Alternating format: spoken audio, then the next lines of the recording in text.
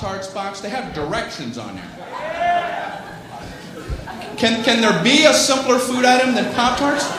Like if the directions weren't on there, would somebody, what the?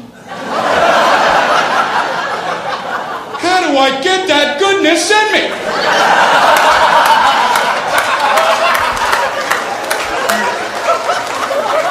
What do you do? How do you get it done? You read, man. That's what you do. They have 2 sets of directions. In case you don't understand one set, you abandon that whole track and get on something a little easier for yourself. They have a set of toaster directions, which, believe it or not, is more than 1 step. How could there possibly be more than 1 step? I can only think of one. Step 1, toast the Pop-Tarts. Go ahead, toast them. Hey, are you still reading this?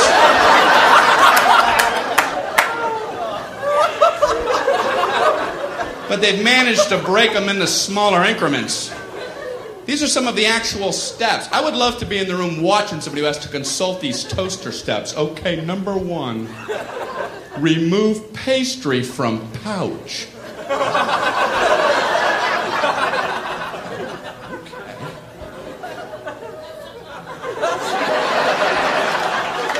I see where they're going with this. We're banging on all cylinders now.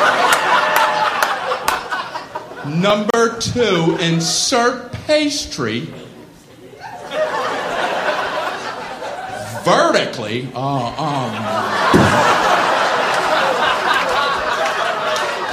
They're reading toaster direction. You're going to throw the vertical concept at them?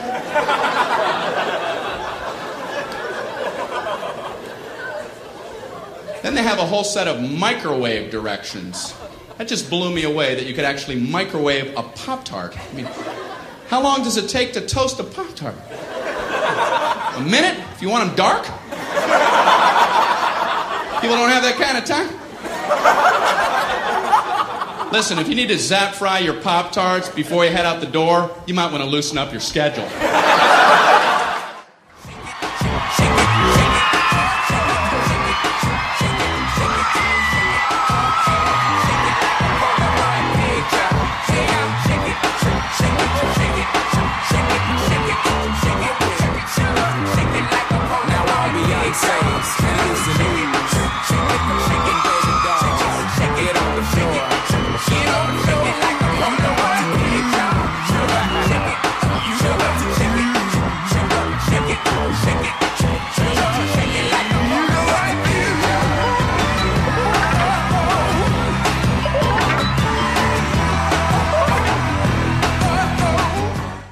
So there are some lessons that we can learn from the earthquake that happened in the Gospel of Matthew at the resurrection. After the crucifixion, they took Jesus' body off the cross. They put it in the tomb. And then the Gospel of Matthew, which is different from the other 4 Gospels, they all tell the story differently, but it's their own recount of the resurrection story. Matthew has an earthquake happen, and an angel shows up and sits on the stone that had been rolled away. And so today we're going to look at what we can learn from that shaken up image and that shaken up lesson. We're going to learn what we can take away from death, and maybe it is that in the loss of death, whether it's the death of a relationship, the death of a dream or a path that we feel like we've had for our lives, then it's going to go unfulfilled. You know, whatever loss it is that we're experiencing, what if we go at that loss and we look at it with laughter? But in order to do that, we have to understand a pretty important and pretty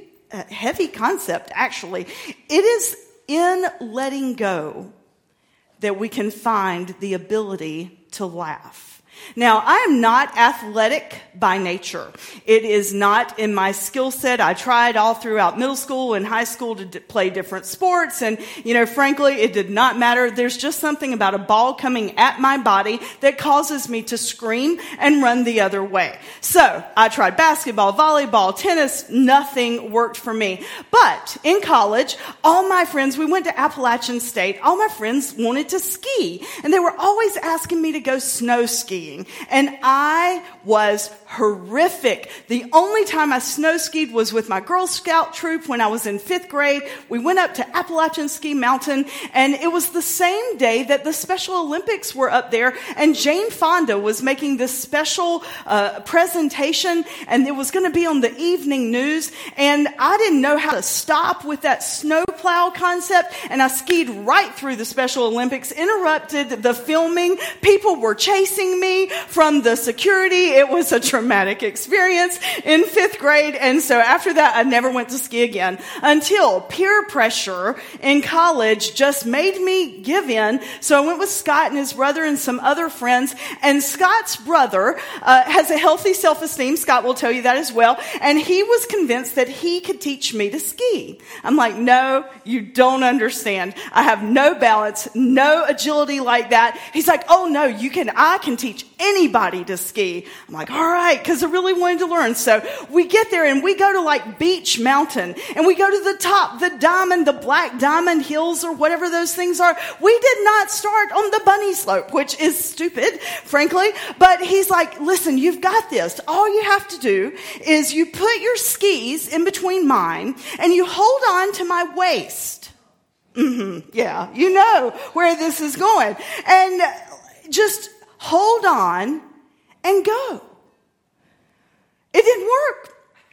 I just kept falling down, falling on him, falling around him, falling in front of him. There was no way I was ever going to learn to ski. But he was determined that this path that we were taking, where I could not see where I was going, and I didn't have my little poles, and I had no skill set or information or instructions on how to do this, just go with it, hold on to me, and just keep going. It did not work.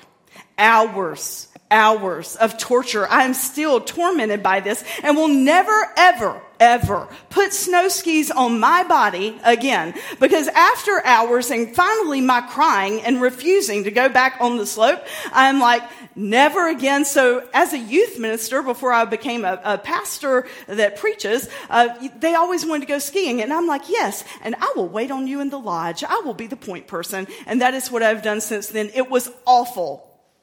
And then we moved here to Lake Norman, where snow skiing might not happen a lot, but water skiing does.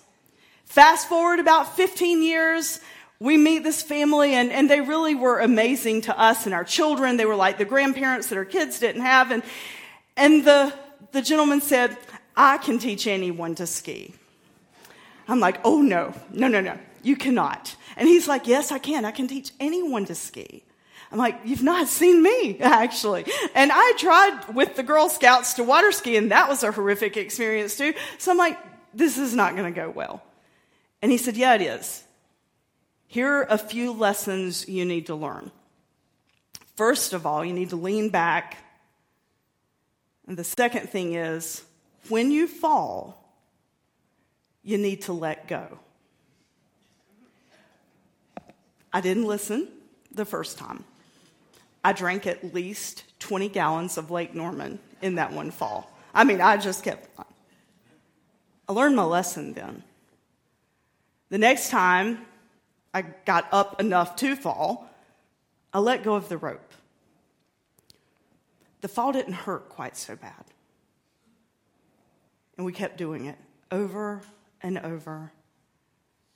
And I learned to let go of the rope. I learned that falling sometimes isn't all that bad. And that when we fall, every time we fall, something happens inside of us and we get just a little more courage and a little more faith to get back up again. That's the lesson that we can take away from the Easter story. The Apostle Paul writes about that lesson. He had this Damascus Road experience. He was Saul, and he tormented people, and he was probably one of the meanest people ever. He hated Christians, hated them, wanted them dead. And then one day, he had this experience, and he was blinded by the light, and he encountered the resurrected God. After that, he wrote this: "Our firm decision is to work from this focused center. One man died for everyone, and that puts everyone in the same boat. He included everyone in his death so that everyone could also be included in his life, a resurrected life, a far better life than people ever lived on their own. Because of this decision, we don't evaluate people by what they have or how they look. We looked at the Messiah that way once and got it all wrong, as you know. We don't look at him that way anymore. Now we look inside and we see that anyone that is united with the Messiah gets a fresh start and is created new." When we taught our kids to walk, we had to teach them to let go. We were privileged to have some friends in our lives that had kids about 10 years older than ours, and so they would give us some sage parenting advice. They told us that when our kids would be learning to walk or learning to do new things, if they would fall down, and this may sound a little sadistic to you, but it worked for us and our family, when the kids fall down, don't go and panic because you scare them. Instead, when they fall down, clap and go, "Yay, good for you, you can do this."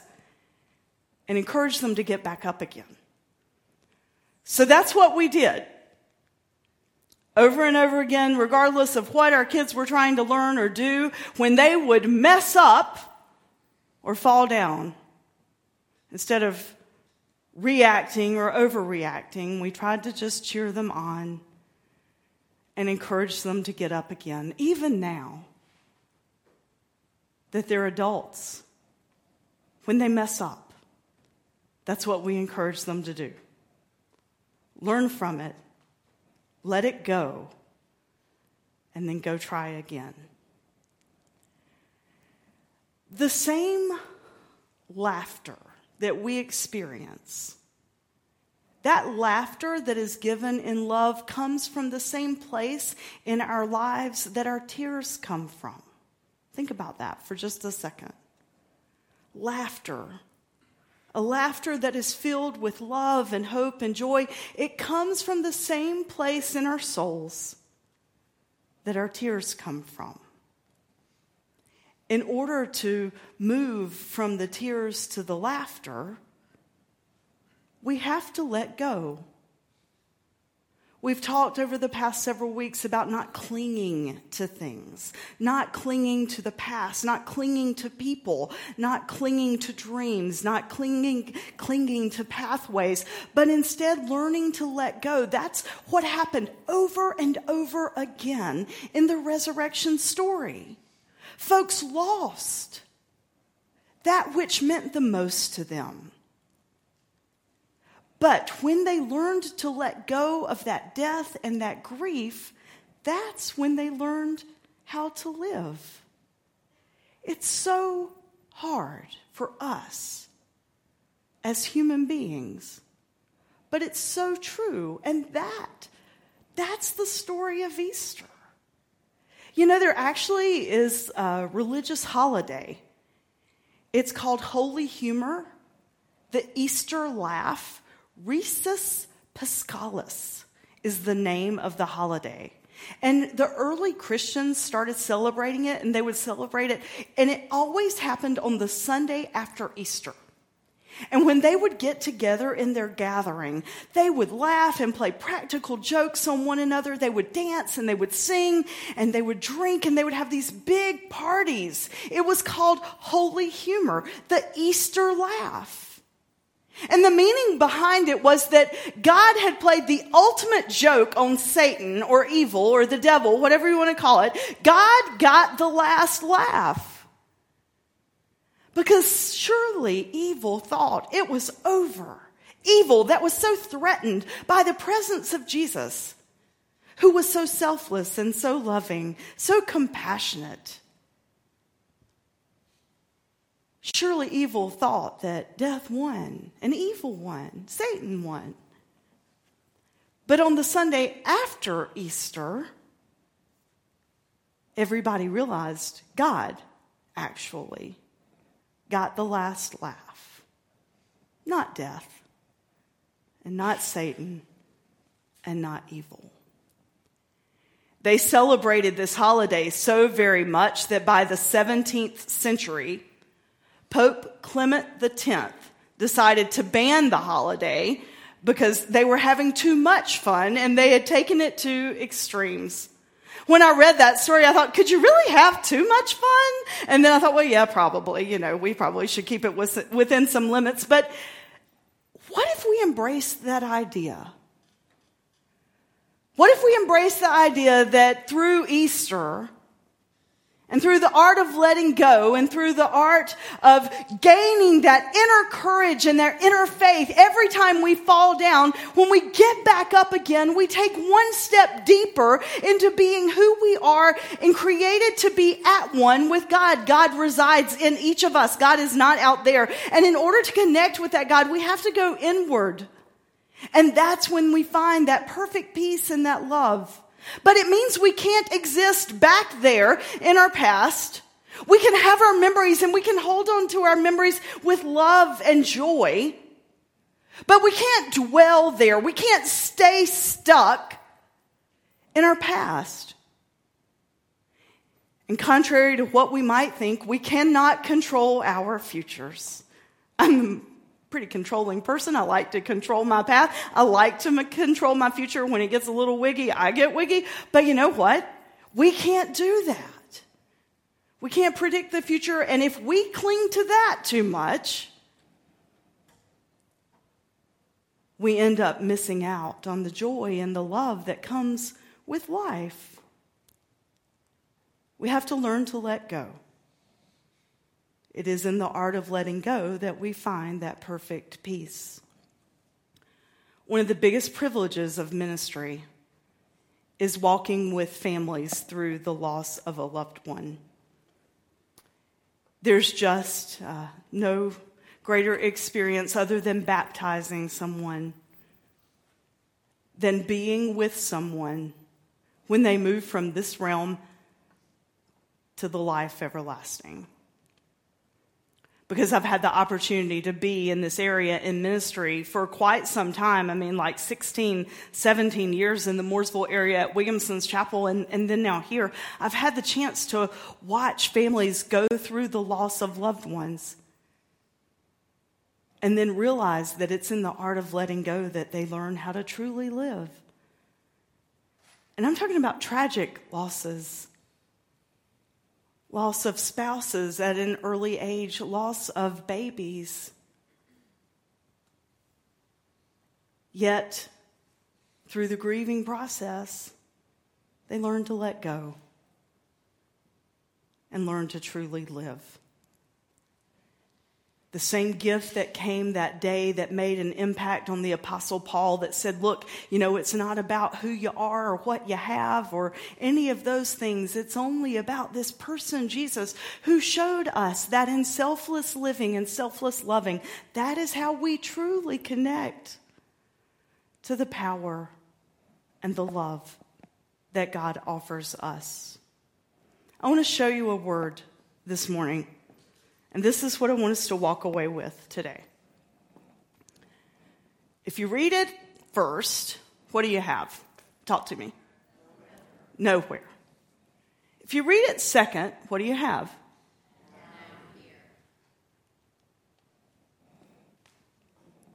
Let that sink in for just a second.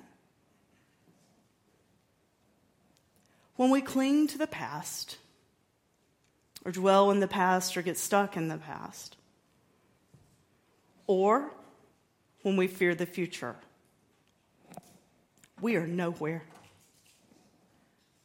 The only thing that's real is the moment that we live in right here, right now. I mean, that is our reality this second. If we want to experience peace and love and hope, we have to let go. And we need to be now, here. If we'll do that, I promise, God's got it. Always. Let us pray. Gracious God, you are so big. Your power and your presence exist in each of us. Sometimes we just can't feel it and see it because we are stuck in our fear and in our anxiety around the future, or our sadness of losing our hopes and our dreams, or living and existing in our past. Gracious God, you gave us the ultimate gift, a son who taught us how to live, who taught us how to let go, who showed us that actually life and love get the last laugh. And that comes in the art of letting go, just like he let go of his life so that we could live. Let us embrace that hope. In Christ's name. Amen. I know it is easier said than done, but what if we learn to befriend death of whatever, and learn to laugh at it? There is holy humor. There is the Easter laugh. May we go and embrace that laugh today. Amen.